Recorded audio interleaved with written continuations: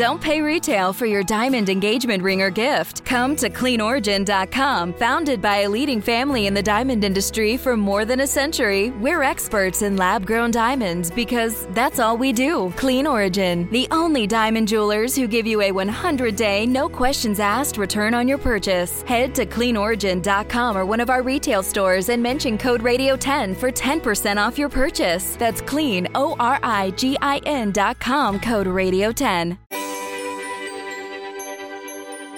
You can always find my next guest anywhere that there's a coastline, and odds are she may be getting ready to dive into the ocean. Dr. Ellen Prager is one of the biggest names in earth and ocean science communication, having done countless speaking engagements and written a handful of books. The ocean is one of the Earth's most unexplored avenues, and Dr. Prager has made it her mission to understand this landscape, or should I say waterscape, and make it understandable to all audiences, fellow doctors, and children alike. Ellen, thank you for joining us on the Weather Geeks podcast. Oh, thank you for having me. I'm so happy to be here. Yeah, you know, I've followed your career for the last several years and just someone that I've wanted to talk to on the Weather Geeks podcast for so long. Before we really get into some of the interesting things that you do with our earth and oceans, tell us a little bit about your background and how you got interested in earth science and ocean science. So, like many people as a kid, I loved nature. I loved exploring, climbing trees, jumping through creeks. And in high school, I was teaching swimming lessons, and the people I worked with brought some scuba tanks to the pool. And they said, "Do you want to try these?" And I said, "Sure." So I put a scuba tank on, jumped into the pool, and they couldn't get me out. I just thought it was the most amazing thing ever just to be able to sit underwater. And so I actually went back to my parents and said, I want to learn how to scuba dive. And so then when I discovered marine science and I could combine that with my love of nature and scuba diving, as they say, I was hooked. So it was really just bringing together things that I was really passionate about. Yeah, when I talk to many of our guests here on the Weather Geeks podcast, oftentimes they're in the weather climate world, and there's usually some type of weather experience or something from their childhood. And given the community that you kind of grew up in, I've often wondered, are the experiences the same for other sort of sub-disciplines of earth sciences? Because usually when I talk to meteorologists, it's some storm or hurricane or tornado that came through their town. So it's interesting to hear your perspective there. What about sort of your schooling? Tell us about your background. And your degrees are from Massachusetts at Wesleyan, and then you have a master's degree at University of Miami, and then a PhD from LSU. What are those degrees in? Are they all in marine sciences or oceanography? No, actually, my undergraduate was at Wesleyan in Connecticut, and I studied environmental science with a concentration in geology, but I took a semester away and studied tropical marine science in the Caribbean at a place that was then called West Indies Lab, where a lot of the world's sort of older coral reef science actually got a start, and it was amazing. So that was my undergraduate. Then I studied marine geology and biology at the University of Miami for my master's and loved it. But then I realized, and this is sort of an important thing about coral reefs, it's not just biology or geology, it's also physical oceanography that controls the growth and the health of coral reefs. And so for my PhD, I went to work with one of the only scientists at the time working on physical oceanography and coral reefs. That was Dr. Harry Roberts at LSU. And so I wanted to broaden my background to really understand how coral reefs work. So I want to kind of pivot right there on coral reefs for a second. I mean, this is a conversation. I'm talking with Dr. Ellen Prager. Got a lot that I want to talk with her about today, but you mentioned coral reefs, and they have been one of the bellwethers, if you will, for sort of our changing climate system. What's the latest on what we know about how coral are responding to warming oceans and changing acidification in the ocean, et cetera? So I am somebody who has been very cautious over the years not to sound alarmist. Yes. But coral reefs are not doing well. Corals, it turns out, and sometimes I think people don't understand this, corals do well in a short range of temperature. They have an optimum range. When you go either too cold or too hot, they get stressed And when they get stressed, they actually expel an algae that lives within their tissues and is sort of a partner in life. And when this happens, people have probably heard this term, they bleach. And sometimes if the stress is short-term, they can come back from that. But if the stress is either long-term or chronic, it happens over and over, that can be fatal. And across the world's coral reefs, we've had numerous bleaching events. 2016 was particularly bad, and we've lost a lot of our coral reefs. And now it's not clear that they're going to come back or that more are at risk. So the coral reefs, I can say, are really in trouble right now. Is the bleaching associated more with the temperature or the ocean acidification? Ocean acidification, just for our listeners, and you can certainly do it better justice than I can, my understanding is that the oceans are also absorbing carbon dioxide as well. And I guess there's various chemical reactions that create, carbonic acid or something along the lines of that. And so you get ocean acidification. So we've got sort of the warming and then the acidification, which is taking most of the toll on the coral.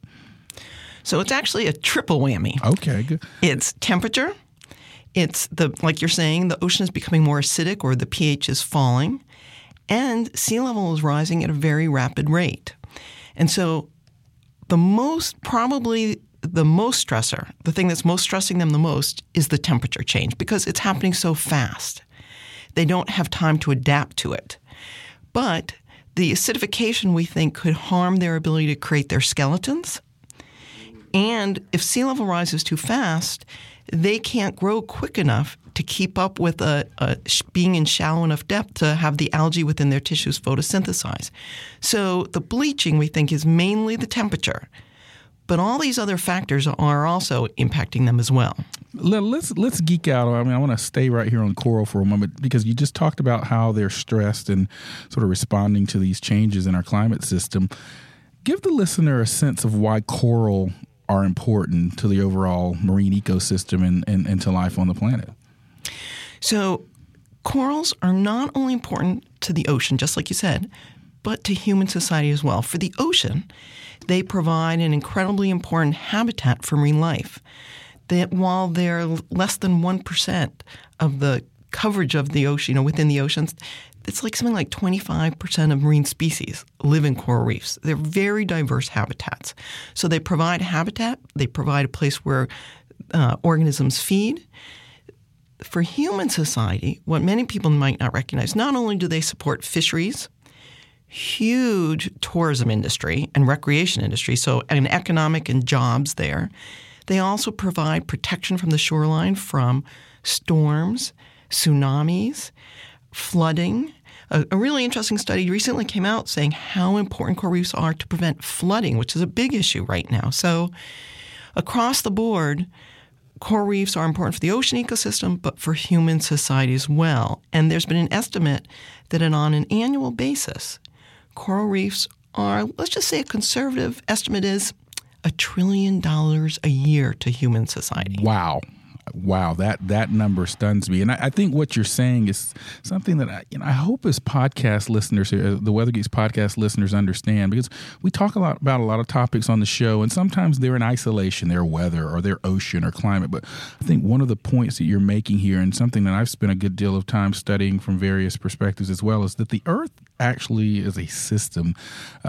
We often talk about something called Earth system science. And so the weather and the marine ecosystem, the oceans and the biosphere, they're all connected. So hopefully from what you just said, the listener understands that there are things that are happening in different parts of the world or different parts of the Earth system that very much can affect you. And the reason I spend time saying that is oftentimes you'll hear people say, so what the coral is bleaching, or so what there's El Nino in the eastern Pacific Ocean, and how does that affect me in central Iowa? So it's really important to make those connections. Now, you've participated in research expeditions in the Galapagos Islands, Papua New Guinea, the Caribbean, Bahamas, off the deep waters of the Florida Reef Tract. Do you have a favorite place that you like to study or geek out on? Marshall, that's kind of like asking if I have a favorite child. Exactly. I have favorite places for different reasons. I have a real connection to the Caribbean because a lot of my student work and graduate work, a lot of my inspiration came from the Caribbean. I love the Galapagos, and I'm fortunate to continue to work in the Galapagos because it's such an unusual mix of animals. You know, in your textbook it says you have warm water creatures and then you have cold water. But in the Galapagos, there's tropical fish and sharks and sea turtles and then a penguin with some by. So it's a very unique environment. So I have favorites for different reasons, I think. I want to kind of dig a little bit deeper because I know that you were previously the chief scientist for the Aquarius Reef Base program in Key Largo. And one of the things that I know about that particular location, it includes the world's only undersea research station. Tell us a little bit about that. So the Aquarius Reef Base is an undersea lab where scientists can go and live underwater for a week or more to study the coral reefs. And, you know, it's really cool. You're sort of sleeping with the fishes, literally. But what it gives you is time and access to the coral reef. So if you're scuba diving from the surface, and let's say you need to do your work at 100 feet down, you might have 15, 20 minutes a day before you run into decompression issues. If you're living at 50 feet, you have 6 to 9 hours to scuba dive to 100 feet to do your work. So it's an amazing place that allows you access to the underwater world that you really can't get in another way. And, okay, it's kind of cool to live underwater. Yeah, I was going to say, how many people can actually say I've lived underwater for any significant amount of time? I think that's really interesting. I want to pick your brain. I'm talking with Dr. Ellen Prager, and she's one of the world's top experts on everything marine science, oceanography, and whatnot. Also an excellent science communicator, and we're going to dive deeply into that later in the podcast. But I want to stay with the science for a second. We talked about coral reefs and sort of the stresses there. What else keeps you up at night as a scientist concerning our oceans? I mean, what are some of the things that you worry about that we should be aware of as listeners? So I actually have a new book coming out probably early next year, and we don't have an exact title yet, but it's about the big science unknowns in things like climate change, volcanoes, hurricanes. And doing the research for this book and talking to scientists across the world, one of the, I think a lot of people probably thinking this, for me, climate change is just a huge worry, partly because I think we've underestimated how quickly it's happening and how fast the impacts are going to happen. And that I don't think we're doing enough about it. So, especially after doing the research for this book, one of the things that I have to tell you, it was fascinating. I talked to a lot of the glaciologists, and they said that, the big unknown for them is how fast and how much are the ice sheets and glaciers going to melt, because we're just learning how that works, and that it's happening faster than we've predicted. And so if you talk about things like sea level rise, ocean warming, changes in ocean circulation, changes in populations of fisheries and plankton that related to climate change, that has to be, for me, the biggest worry. The comfort of your favorite seat is now your comfy car selling command center, thanks to Carvana. It doesn't get any better than this. Your favorite seat's the best spot in the house. Make it even better by entering your license plate or VIN and getting a real offer in minutes. There really is no place like home. And speaking of home, Carvana will pick up your car from yours after you finalize your offer. Visit Carvana.com or download the app and sell your car from your comfy place.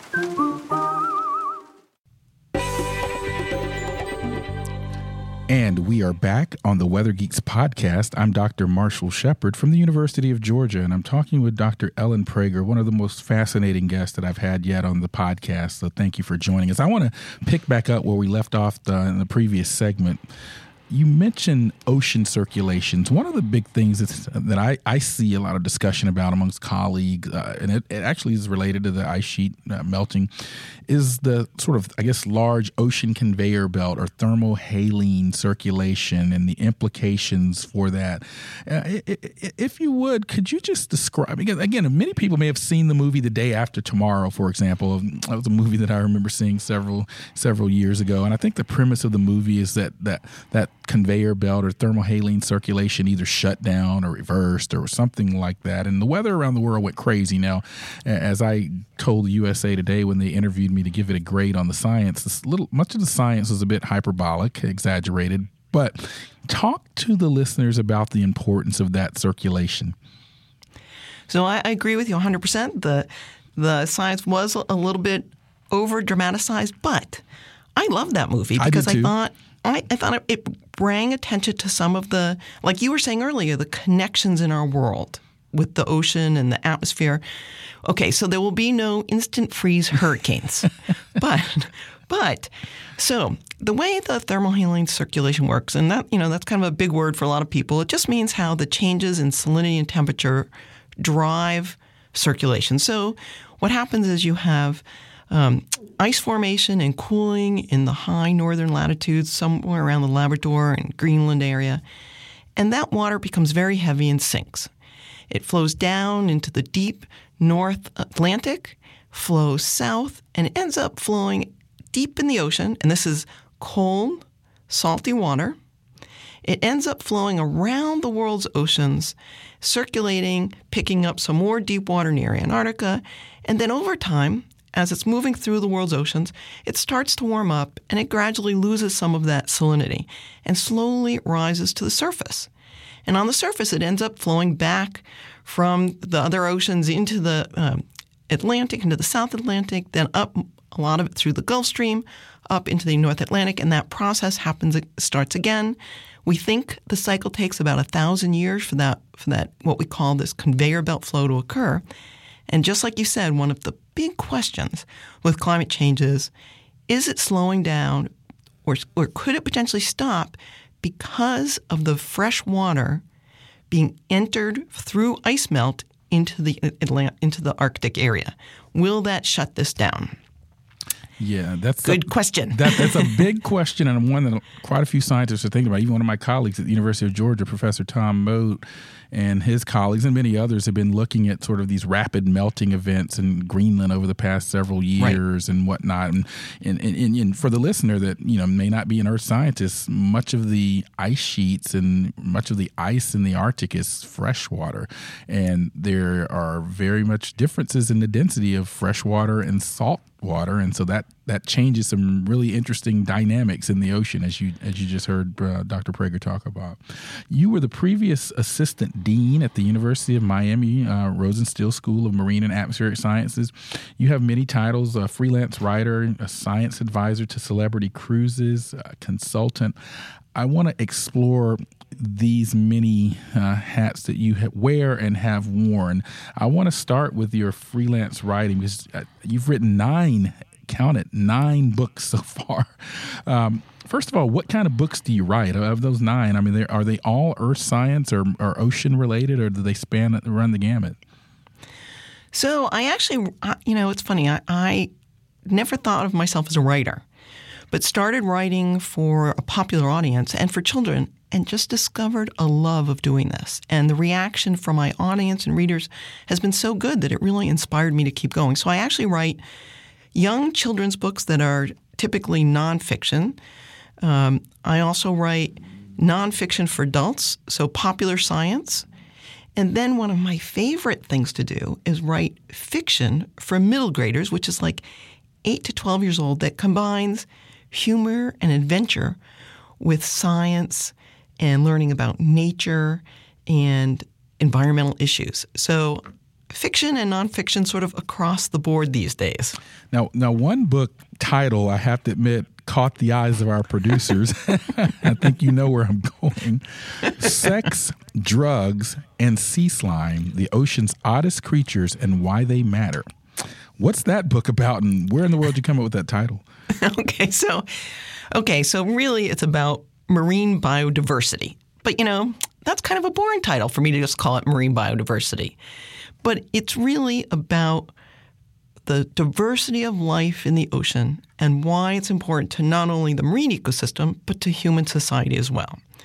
Now, and in fact, that wasn't even the original title when I sold the concept to the publisher. Yeah, but I bet they loved it, though.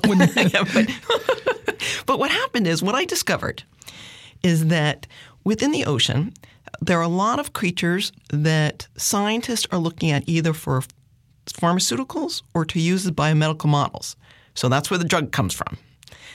Many organisms in the ocean, because it's very efficient, use mucus for some things like catching food, for travel, to defend themselves. Okay, it's simply slime. And then it turns out to bring forth the next generation, many creatures in the sea have developed some rather strange and unusual reproductive strategies. And so when you put those things together, you have sex, drugs, and sea slime. Aha. I have to say, now that you explain it, it's not that foreign of a concept to me. Just recently down at St. Simon Island, I was talking with my colleague from University of Georgia, Dr. Mandy Joy, who I'm sure you know, and I was telling her my daughter is interested in being a pharmacologist, with making drugs and researching drug products, and she said the new frontier for drugs is the ocean. And so, as I listen to you talk, I mean, that makes sense, and so I'm going to sort of steer her perhaps in that direction, because she's interested in pharmacology, but she also, at an earlier age, had an interest in marine science in the ocean as well. Your 10th book is getting released soon, October 2019. Is this the book you were referring to earlier, Escape Galapagos? Nope. So I have actually 2 new books coming out. Escape Galapagos will be released October, and it is the first book in what I hope will be a new fiction series for middle graders. And again, it combines adventure and humor with learning about the science and nature of the Galapagos. And I always put in these books some very current issues that are impacting our world. In this one, I have things like wildlife smuggling and invasive species and climate change is mentioned. And Marshall, I'm hoping that the second book in the series, the focus will be on climate change. Ah. But what I've discovered is, if you think about middle grade, it's a really important time in a child's life. That's 8 to 12 or 13 years old. They're discovering their interests. They're starting to get their interests are getting piqued in careers. They need to develop skills for what they're going to do, especially if they're interested in STEM fields. So reading is critical. Map-based learning is critical. But what they like reading is fiction.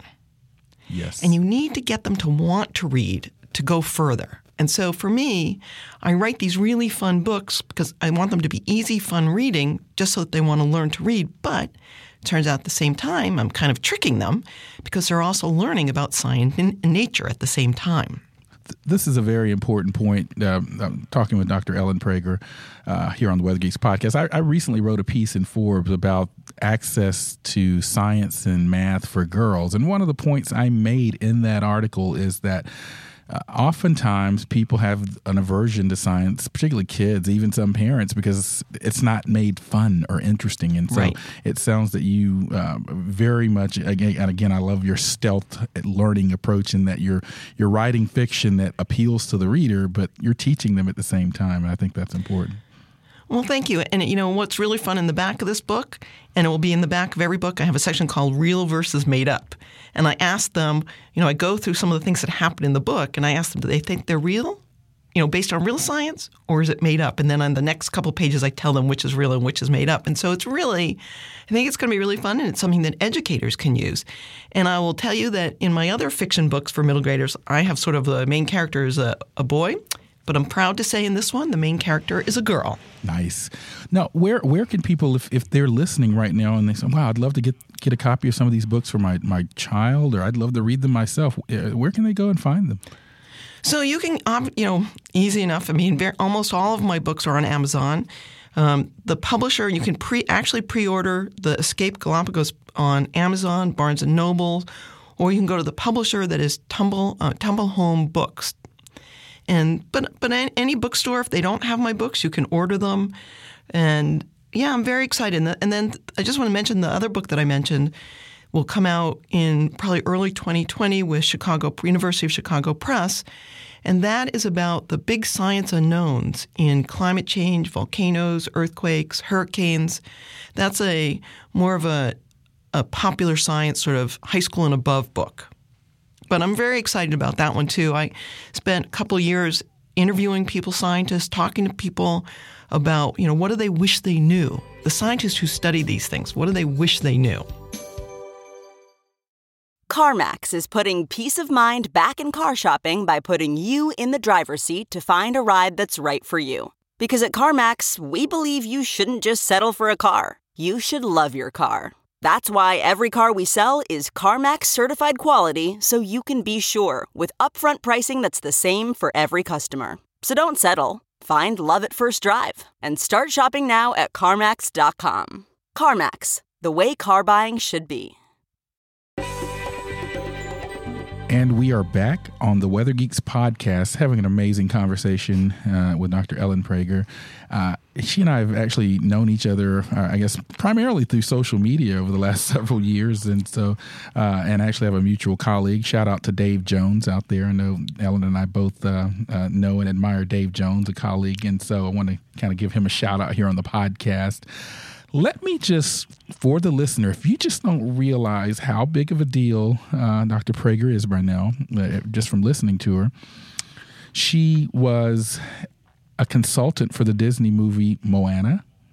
She has previously been hired by the U.S. Commission on Ocean Policy to help write their report to Congress and the President. And she has served as a science advisor to celebrity cruises on the Galapagos Islands. I want to kind of dig into all three of those. First, let's start with Moana. How'd that come about? And I'm looking at a note here from the producers. Is that when you thought you really made it, or was that one of the highlights of your career? I mean, not everyone consults Disney movies, so tell us about that experience. Yeah, that was huge for me. I was so happy to do that. So I have to say, I kind of got a call out of the blue on that one from Disney. They had found my name through something called the Earth Science Exchange. It's Earth Science Entertainment Exchange. And I had put my name in that as a potential consultant on films or news shows and things. And so they called me and asked me if I would be interested. And of course, that was an easy yes. And it was so much fun. I actually ended up, at one point, went out to the studios. I was out giving a talk already in California, and they invited me to come to the studio, and I gave a talk to an auditorium full of Disney people working on the movie. And then they asked me questions about the ocean and about the properties of the ocean that they wanted to put in the movie. And I can tell you there's one line in the movie for sure that came from that talk, because I said something and they didn't know what it was, and I explained it, and then it's in the movie. Oh, wow. That's awesome. It was awesome. I was like, yes. And so I really enjoyed that. Again, it comes back to adding science in subtle ways to entertainment. I think that is such an important and effective way to engage people in learning. And just like you said, particularly those people who might not be interested in science per se or might be intimidated by science, I think we can do better at using entertainment to engage them. So yes, it was a highlight so far. Well, Disney, if you're out there, I would love to do more. Yeah, no, I mean, clearly, if anyone's listening, I think she's one of the top experts in the world. But she's, more importantly for me, and the reason I enjoy colleagues like Ellen, she is a scientist that gets it. We cannot just talk science in the ivory tower and in our conferences and in journals that 500 people at most may read in the entire life cycle of a scholarly paper. Now, don't get me wrong. The scientific process, the scientific method in publishing in these places are important, because that's where we establish credible science. But if we are not conveying that science to the broader public, it gets lost, and I think policymakers actually start asking questions about the so whats and why are we investing in science at the deep ocean. So that pivots me to your work you did with the U.S. Commission on Ocean Policy.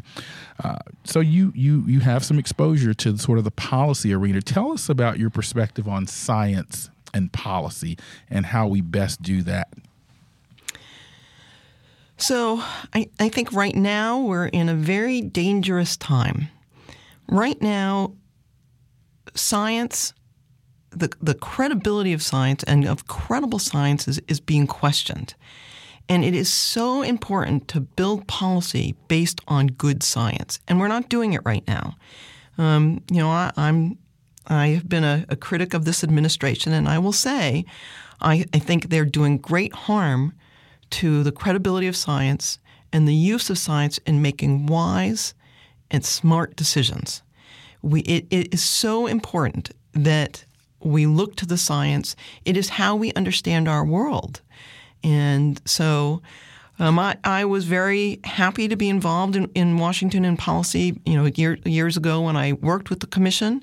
And we spent a lot of time, and I think you will appreciate this, we spent a lot of time talking about who is our audience for the report, how should it be written, how much science do we include, how much do we put together in summaries versus what do we show them. And so there was a good discussion about that, which I think is very important to how do you get the science to the policymakers so they understand its importance and how it relates to whatever they're working on. So, yeah, I'm a little frustrated. I think, many scientists are right now. Many scientists are. And I want to follow up on that because, I want to get your thoughts on this because we are in a time frame where you hear a lot of talk about the earth being flat or we see a comeback of measles. We see I just tweeted yesterday an article. A man called in and said the reason we're seeing more tornadoes is because of all the traffic circles that we're seeing in the city. And he was serious.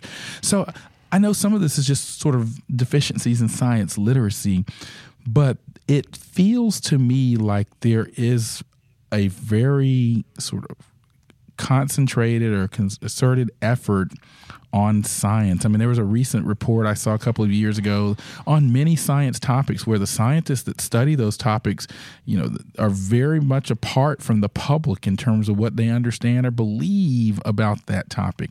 Ellen, how did we get here where an expert actually on a particular science topic says this, but the public says, no, I don't believe you, or no, you have an agenda? What are your thoughts?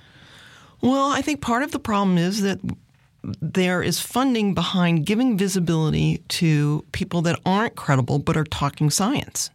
And there's a lack of funding to give visibility to the scientists who could get out there and talk. A lot of the work that I do is I'm sort of scheming, and I fund it through other projects, and people don't pay me to do a lot of the things that I do to bring science to the public. I'm not making money off these books. I'm not. Most of the time when I give talks at schools or aquariums, it's pretty rare that I'm getting paid very much. And so we haven't invested, and that's the right word, we have not invested in bringing credible science to the public in ways that you reach the masses. We're really good at reaching the choir, the people who are already interested in science. But getting out beyond that in ways that will engage more people, we haven't invested in that. And the people on the other side, who have their own agenda, and for them it's important to discredit science, they have invested in people to do that. Yeah, that's a great point, and one I often make as well. That's why it's so important. People hear me doing Weather Geeks or writing articles in Forbes, but at the end of the day, I'm a professor at a university, and I do the things that professors do. I teach, I do research, I publish those things and whatnot. But it's important to bring that expertise outside of that environment, because if the Ellens and Marshalls aren't doing it, then there are people that are skilled in messaging and trained at persuading people that may have agendas or other goals in mind. And so I think we have to. I want to get your thoughts on this, because traditionally and earlier in my career, I felt this sense, even in the academic world, even at NASA where I was before, although NASA's actually pretty good about outreach and communication, I will say.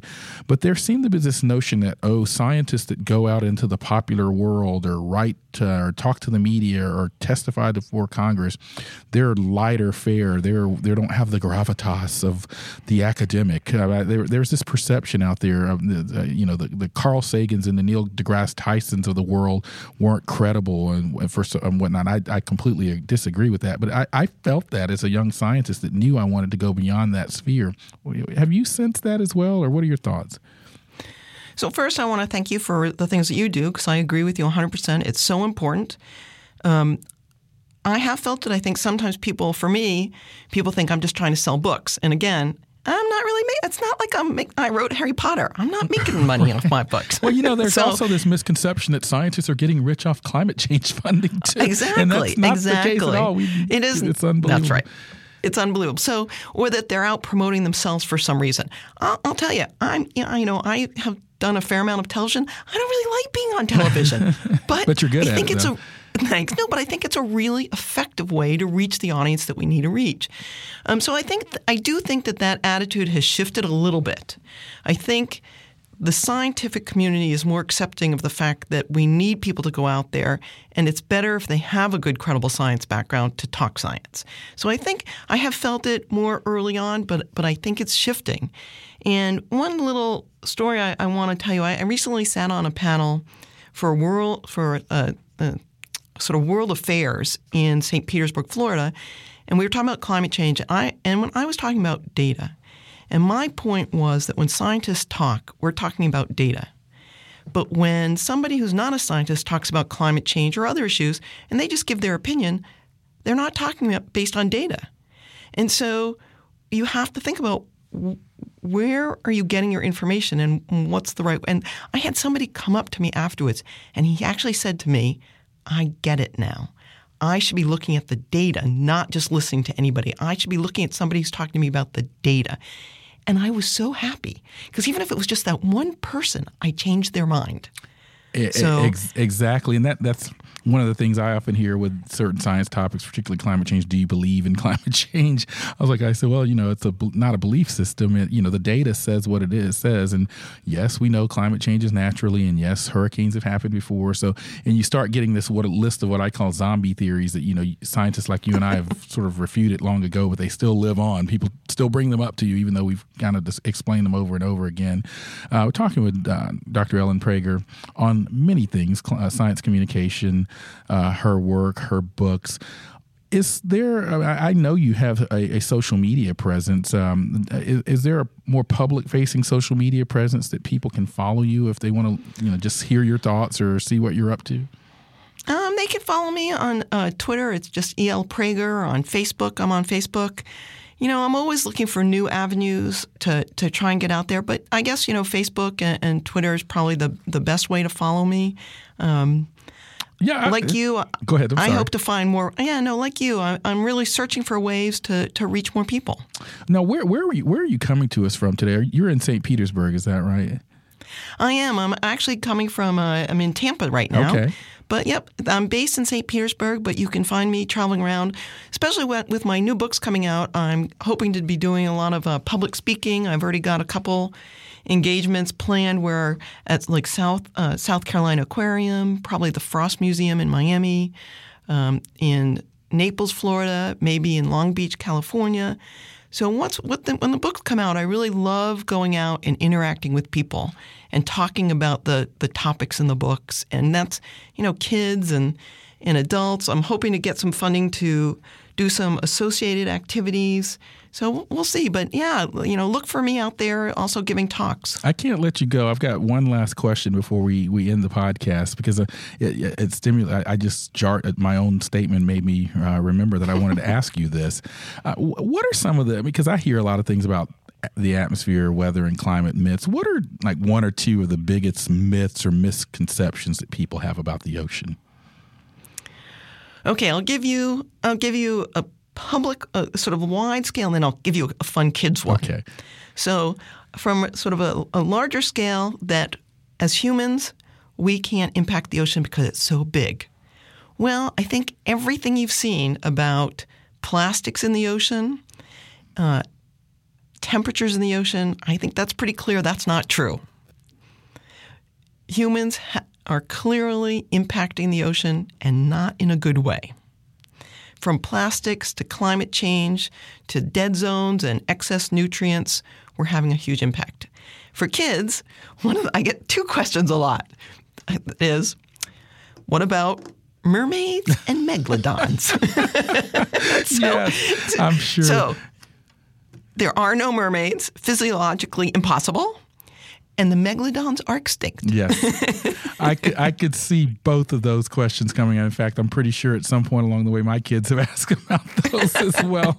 I said similar things. But, even in those opportunities, I think there are opportunities to teach and learn. And that's what Dr. Ellen Prager has done. Right. So I love the title of this podcast, The Wonders in, on, and Around the Ocean, because I think you personify the kind of scientists that I think we need more of. Any final thoughts before we end?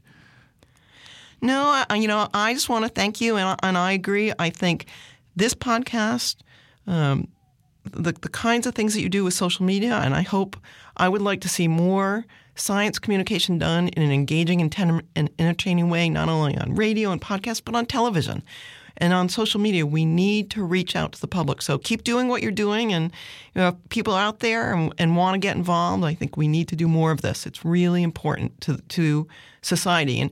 And one thing I'll say is, with climate change, the Earth is going to be fine. The planet's going to be fine.